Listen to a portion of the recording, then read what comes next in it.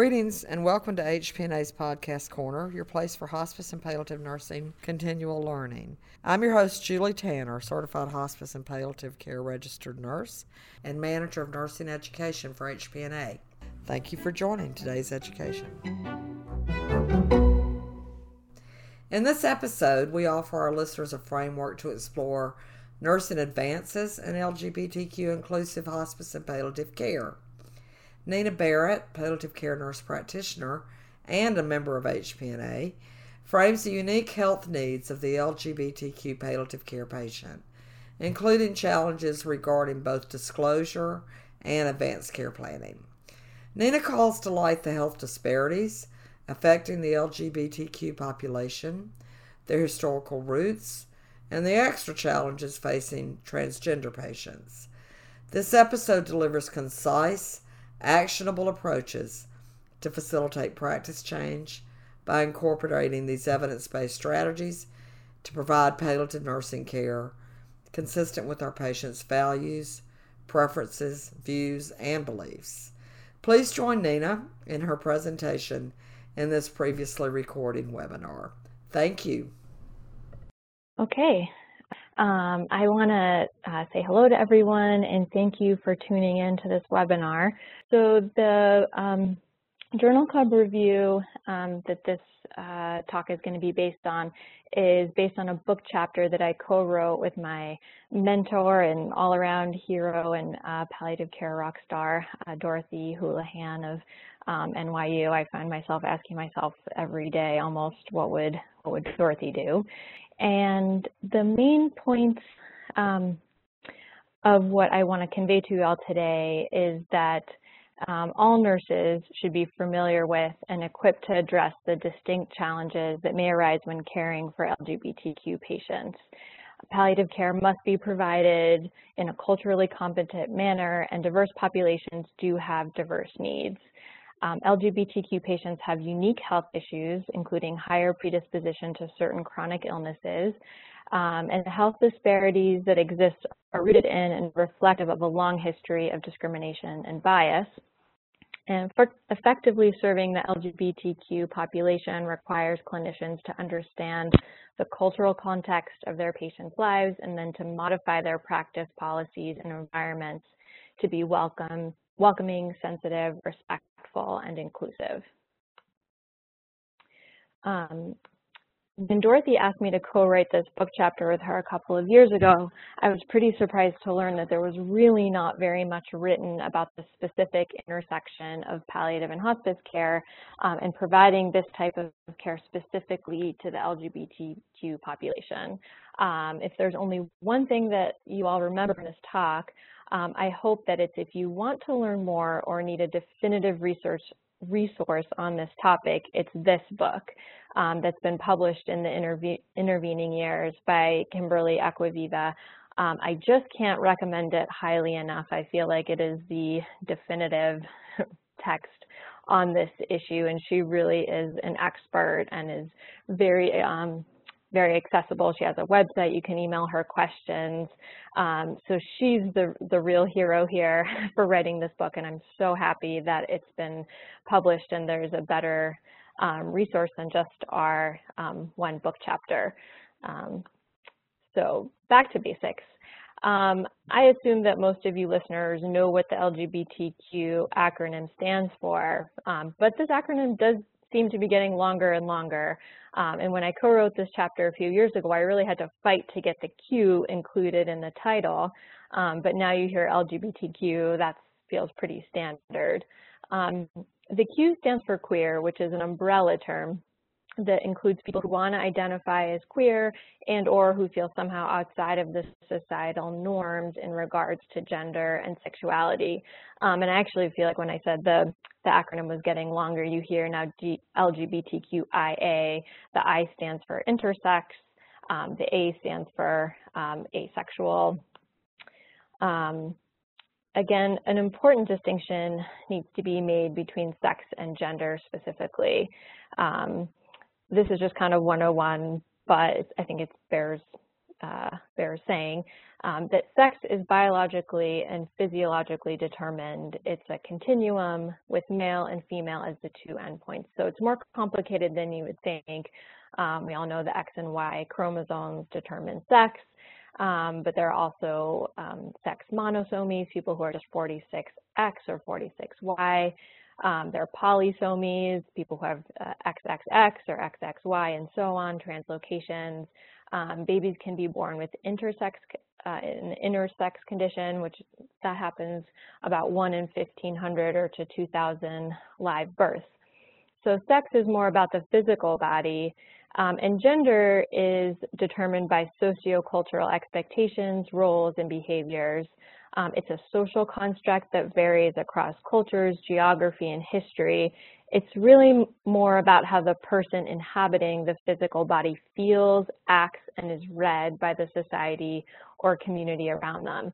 I hear all the time when a baby is born, what's the baby's gender? And that's definitely too soon to tell what their gender is at birth. We can say more about their sex at birth, but not gender.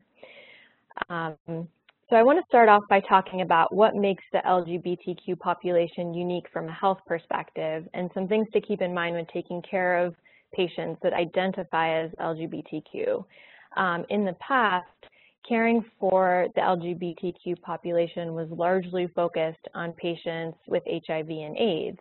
And HIV and AIDS does still affect the LGBTQ population disproportionately, especially men of sex with men or male to female trans people. However, HIV and AIDS is now largely managed as a chronic illness, which of course is a wonderful thing. And certain portions of the LGBTQ population are disposed to specific chronic or life-limiting illnesses. For instance, there's the higher rates of smoking among gay men and lesbians is correlated with increased rates of lung and bladder cancers. Lesbians are more likely to get endometrial and breast cancer than straight women.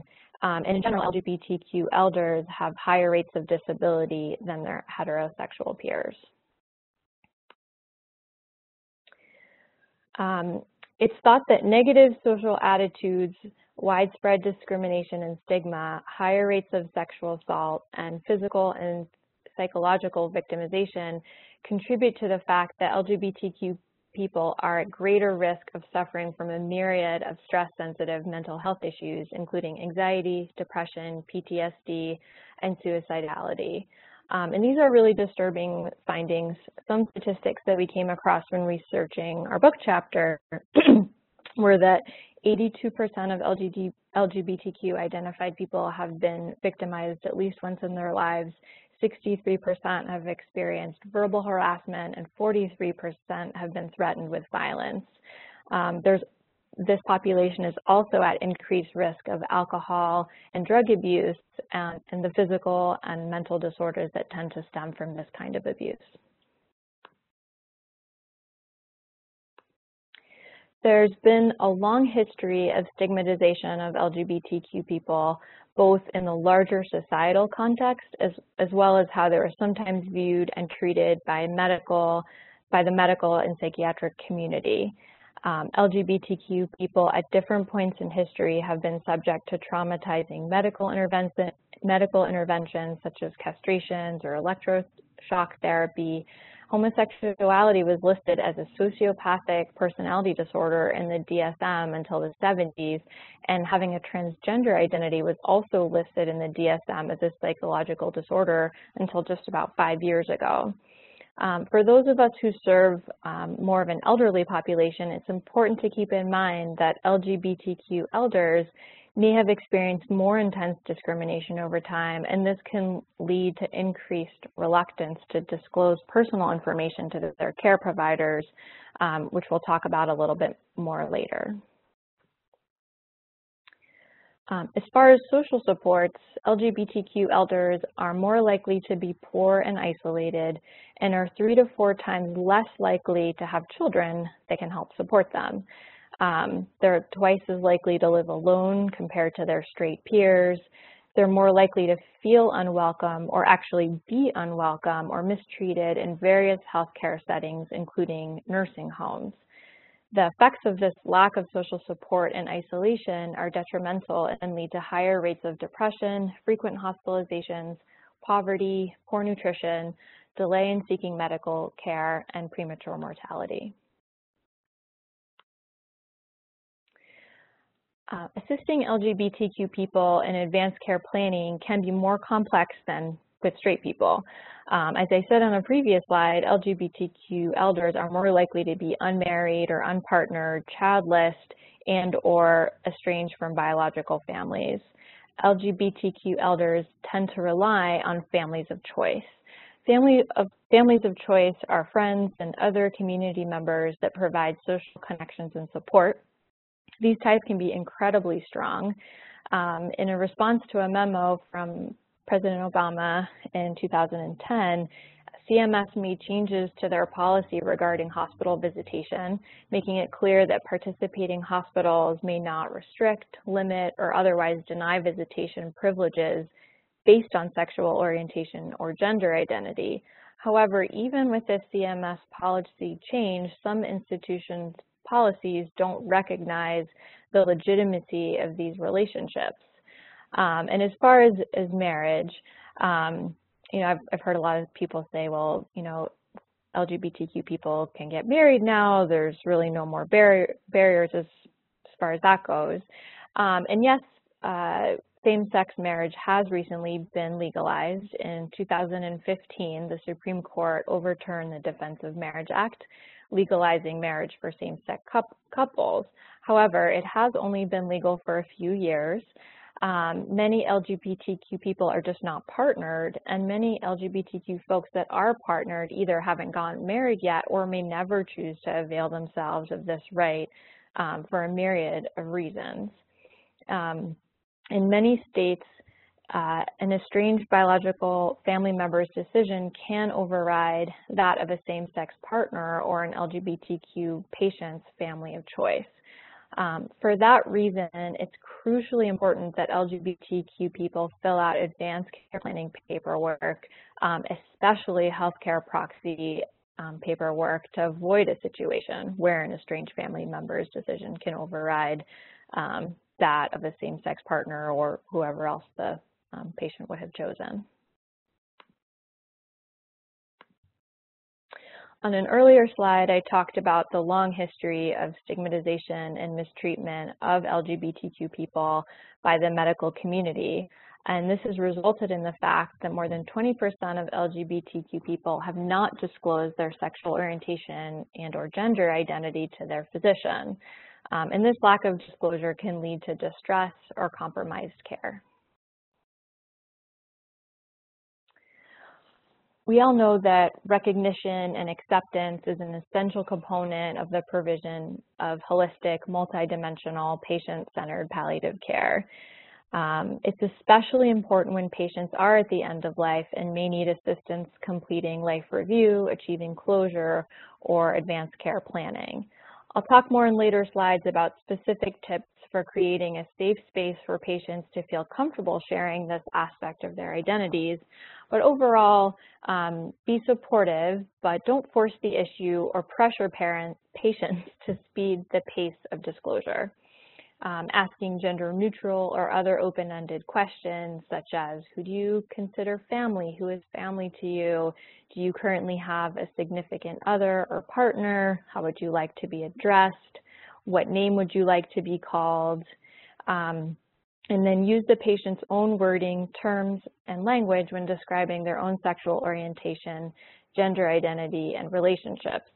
I have a friend who considers themselves non-binary with regards to gender and has asked that people refer to them using the pronoun they, and just like I have been just now. And I'm not going to pretend that that's necessarily easy. That he, she binary has been so ingrained into our heads from the time we learn how to talk. And you just have to be really mindful of your words, and I've messed up on a couple of occasions. But I think as palliative care providers, we're used to being really careful with our word choices. Like none of us are going around saying that we're gonna unplug grandma. We say something more like we're gonna discontinue life support and allow for a natural death. So I think we're sort of better equipped to be really mindful of our word choices, and it really is a matter of mindfulness and practice.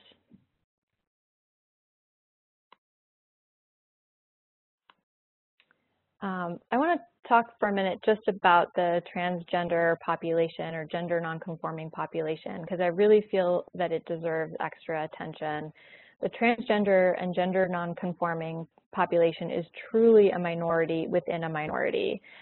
These people experience more discrimination, stigma, and disparities than nearly any other minority group, period. There's very low life expectancy for trans people, especially for trans women of color. I think I heard recently that it's in the, these people are only, life expectancy I think is in their 30s. 40% of trans people don't have a regular healthcare provider, often rely on emergency care and unsupervised self-care to meet their needs. There haven't been any studies that I've come across that are specifically about trans and gender nonconforming people in the hospice or palliative care setting, although there have been some case reports that this population of people do fear that their gender identity will not be respected in a hospice or long-term care facilities. So as far as the nursing implications, nursing is the largest workforce in the healthcare system. We spend the most time with patients, and I feel like we really need to spearhead the effort to address and meet the needs of the LGBTQ population. And it's not just the ethical or human rights imperative to make sure that you're providing culturally sensitive care to this population. It's a legal requirement now as well. In 2011, the Joint Commission issued a new requirement for accreditation that mandates that hospitals show specific evidence of how the unique needs of LGBTQ patients are being met.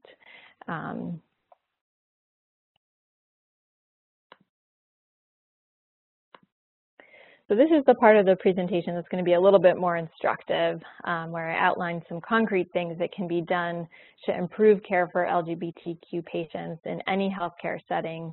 And obviously this goes for hospice and palliative care settings as well.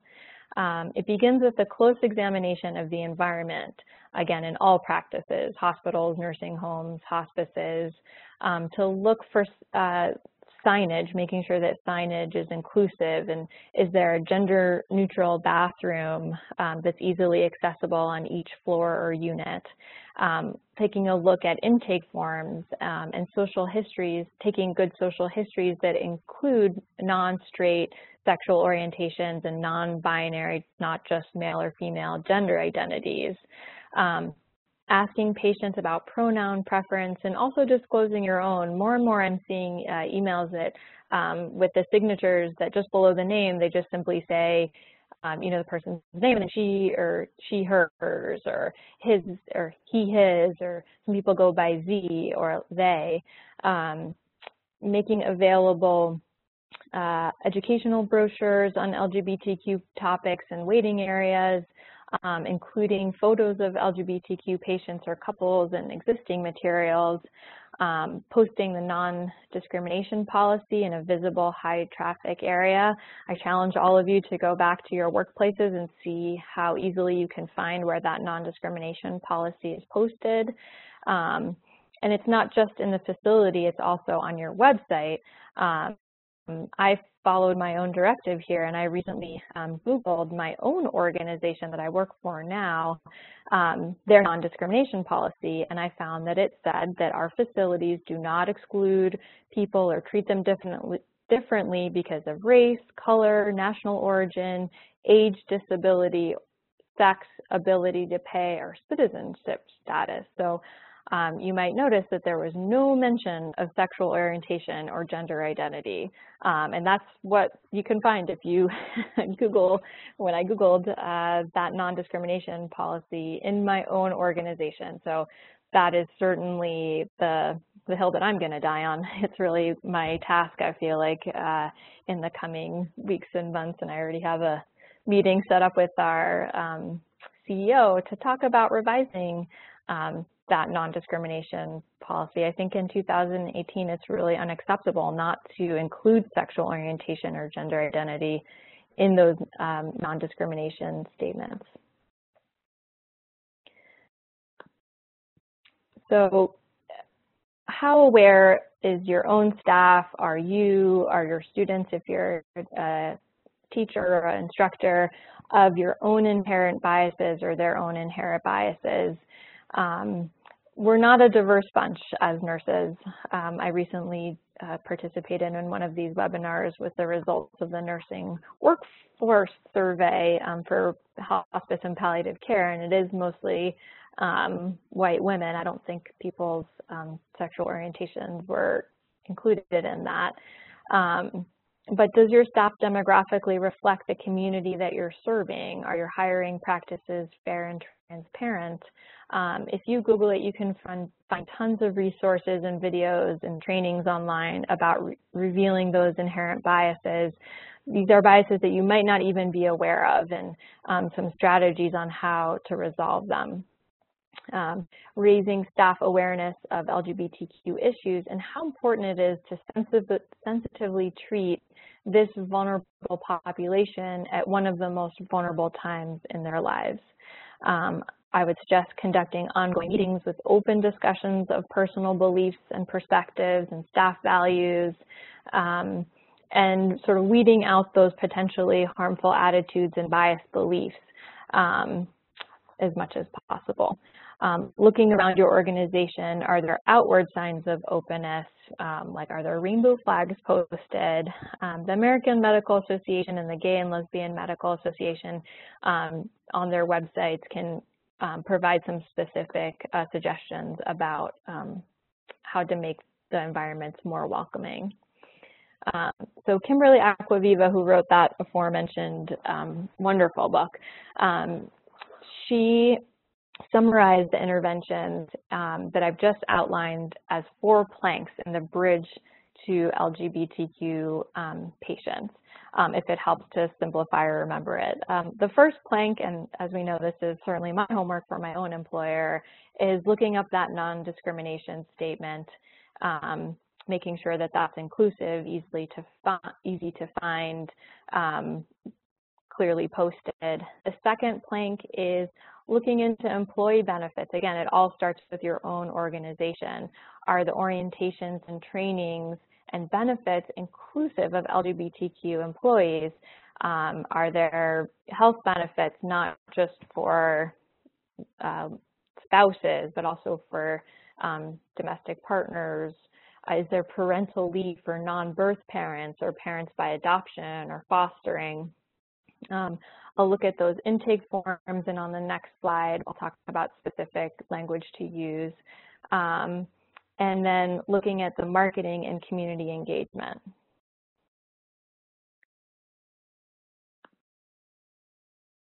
So some examples of inclusive intake questions. I named a few before, but instead of asking more pointed questions, but what name would you like to be called? Sometimes people's names on their IDs or birth certificates are not the name that they're going by now.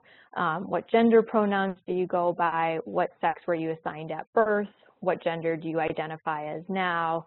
What words would you use to describe your sexual orientation or gender identity? And again, I practice in the real world too. There's plenty of patients' rooms that I go into that I just wouldn't ask those questions, that it really is quite obvious what the person's gender identity is for a lot of reasons, but I would encourage all of us and myself to actually not make too many assumptions, because I think we'd also be surprised at sometimes people's gender identities and sexual orientations are not what we would assume. So to try not to make assumptions. So as far as implications for nursing education, policy, and research, as far as education, I believe that the nursing faculty really have a mandate to review and revise curricular content to better address LGBTQ issues. There are still some serious deficits in addressing LGBTQ issues in nursing curricula. I know in my RN education, I don't really think there was any education on this specifically. There was in my NP program. But nursing programs at every level should include a values clarification. I think that the earlier this occurs in one's professional education, the more time there is to work on correcting those misconceptions and trying to weed out those biases that can result in substandard treatment for any marginalized groups. As far as policy making goes, hospice and palliative nurses can forge partnerships between existing LGBTQ specific programs and work to include elder specific services, health advocacy, advanced care planning into the programs that they already are offering to their community. And community input from direct stakeholders really is invaluable in informing the development of these programs and policies. And as far as research, when looking at the available research when I was writing this book chapter a few years ago, I was surprised by the dearth of studies that are specifically about the LGBTQ population in the hospice and palliative care context. And I know in general, there's never enough palliative care research. It's hard to perform research on any group that's considered marginalized or hard to reach, but the ongoing research that's happening on aging and palliative care should include sexual orientation and gender identity measures to further define risk, mortality, morbidity, but it's also important to be mindful not to lump all LGBTQ persons into a single sexual minority because there really is a huge amount of heterogeneity among this group. By taking comprehensive,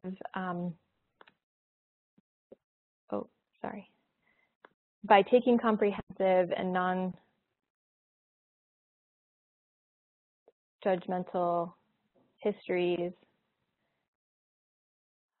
educating themselves about appropriate and unique health issues, and reflecting on personal attitudes that might inhibit optimal care, nurses really can provide compassionate and appropriate care to LGBTQ people. The very nature of palliative care affirms the unique value of all people and can best address the multidimensional nature of health issues faced by LGBTQ people who are suffering from serious or advanced illness. And that is the end of my presentation. Wondering if anybody has any questions. If there aren't any questions, I can sort of throw out one sort of discussion question and see if people have any input about what they might do in this situation. And I want to say up front that I am borrowing this particular question from a webinar that I watched of Kimberly Acquaviva and the question that she asked her audience. So that question is, if you were in charge of a nursing home or hospice setting where the standard was that it was double rooms and people of the same gender were co-roomed in the same room, and you knew that you had a transgender patient coming into your facility and you had to decide what room to assign her to, and she was a male to female transgender person, would you put her in the room with another female, with a biological male patient? Would you block off that room and give them a private room? How would you handle that situation? Okay, I might not be the target audience, but would it be appropriate to ask the patient what kind of roommate they would want? Yeah, that's definitely a good thing to do, to say, what do you feel comfortable with? I would say that the answer to that question, I think a lot of people, their instinct would be to sort of try to avoid any discomfort or just kind of avoid the issue a little bit by giving that person, by giving her a private room. In that way, it sort of just kind of passes the buck on the issue. But I would say that the correct answer, if there is such a thing, is to co-house that, co-room that patient with another female resident. I think that putting a trans person, sort of isolating them in a room by themselves can lead to social isolation and not being part of the social milieu. And I know that some people in the other discussion that I was a part of were worried about, if that person needed to be, changed and was the risk of exposing their genitalia to their roommate and any discomfort that that might cause. And I think the answer was that the onus is on the staff to make sure that that person has privacy when they're being changed by the staff. That's on us. And no patient, regardless of their gender identity, should be exposed to their roommate. So just to really make sure that they maintain their privacy and dignity, but if the policy of the institution is to co-house people of the same gender together, those people do have the same gender identity. Is there any other questions or discussion points? I think I was nervous, so I talked faster than I did when I was practicing, so this has sort of gone by faster than I thought. So, I know that it was rather recent that people of same gender were allowed to be married legally. So, I know in the future we're going to be seeing more of that in healthcare. Do you think that do you think they're going to be treated any differently from any other married couple, or do you feel that we'll have sufficient fair treatment for them? That's a good question, and I think that might get to more about what my own feelings about our current political climate, even though there was that Supreme Court decision allowing same-sex marriage. If you look at the new makeup of the court, there's now a durable conservative majority, and as far as I know, there aren't any cases sort of working their way through the lower courts that might overturn that anytime soon. But I think I've been a little bit more pessimistic, I guess, about the climate of the political climate in our country and the amount of division and bigotry and hate that are being they were probably there all along, but that are being made more manifest and more clear in the last couple of years.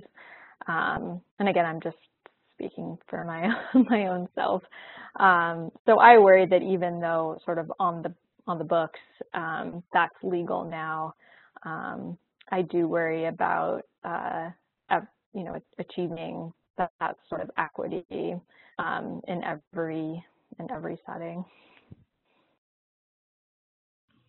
Nina, do you know, has there been any research on why the LGBT community has a lot of these higher health risk issues, or is it just a unknown reason so far?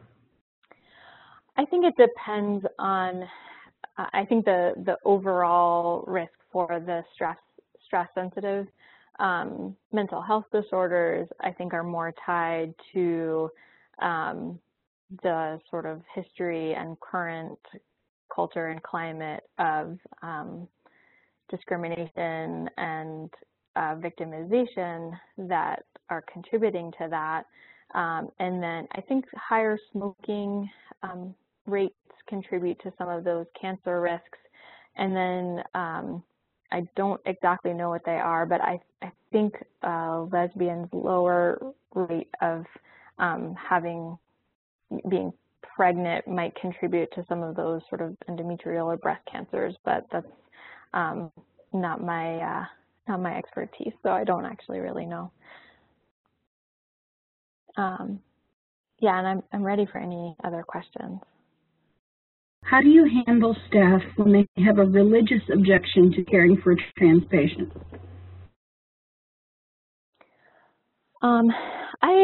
I haven't encountered that, and I think that I would have a hard time navigating that. I'm not sure what religion sort of condones discrimination. I would certainly, sort of for the sake of the patient, make sure that that I speak with them and try to resolve whatever that issue is before a trans patient arrives. Like I would say by the time that a trans patient is actually on the unit or in the residence, in some ways it's too late, or it should have been too late. So I would try to get out ahead of that and make sure that if that sort of bias exists in the staff, really examining why, and then trying to provide education, because discrimination is illegal towards any group, including transgender people. When I interviewed for a job, one of my first NP job, I thought one of the most interesting interview questions I had, or that I received, was, is there any population that you feel uncomfortable treating or that you feel that you treat differently? I think just being really open and honest that everybody comes to the table with their own life experience and whole set of values that have been transmitted to them, from birth, that affect the way they treat people who are different from themselves, and acknowledging it and unpacking that, like in the here and now for that patient. I would, if I don't feel like that staff member has been sufficiently re-educated, I would not allow them to care for that patient, because I think at the end of the day, it's important that that patient has an experience in my hospital or facility that is free from discrimination or bias. But I would think it's a really serious issue if there's a staff member who feels like they can't provide care to any minority population. Is there a list of states where the biological family can override a partner? Oh, that's such a good question. I don't know the answer to that question. I do feel that I'm not as much an expert in this topic as I would like to be. I don't know. I know that there's some states, I know New York State, if there isn't a specific healthcare proxy designated, there's like a whole sort of line of, I think in my mind, I think of it as a line of succession, like it's the spouse, and if it's not a spouse, and it's the oldest child, and so on and so forth. But I learned when I moved out here to Colorado that it's more of a free-for-all state, that it's like an all interested party, where anyone who feels that they want a say in making those decisions gets a say. And so I'm much more diligent here about having patients fill out healthcare proxies. And this is, again, particularly important for the LGBTQ population, where there may not, be a very clear healthcare proxy. But I actually don't know. I think it's a really good question. Did any of the research include encounters with chaplains or spiritual care as part of the palliative care, and what did that research say? I don't remember coming across any research or research that was specifically about the spiritual component of providing palliative or hospice care to the LGBTQ population. I would be really interested in seeing it. And there's just such a lack of studies about this population. I think it's a huge area for exploration and research in the future. It's really a rich area for research. It says, what are some of the strategies to raise awareness for LGBTQ patient needs? I'm assuming you mean from the staff perspective of how to educate the staff. I think regular meetings with staff about LGBTQ, again, first uncovering to see if there's any biases that exist there. The AMA and the Gay and Lesbian Medical Association all have good trainings about providing culturally competent care to this population. So I would look there first. And all those things I said about looking at the environment, I think that that's incredibly important. You know, even a small rainbow flag decal in the window, I think if you're looking for it and if that's the kind of signal that you're welcome and accepted in that facility, I think even little things like that make a huge difference.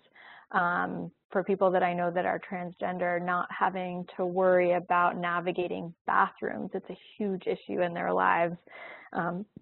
And it's just the worry goes away when there's just a bathroom, a gender neutral bathroom, that anyone can go in who needs to use the bathroom.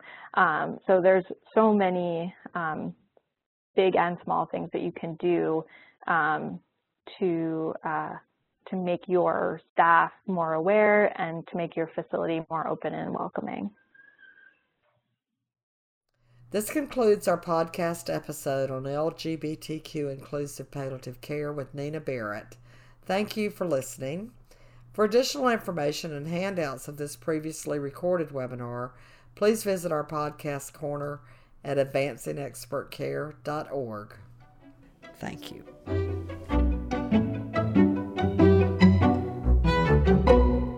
Did you know HPNA offers volume discounts on certification exams and HPNA memberships? The Employer Partner Program was established to partner with employers to support your nursing care teams through education and training. To learn more about the Employer Partner Program and find out if your organization qualifies for volume discounts, visit advancingexpertcare.org/employer-partner.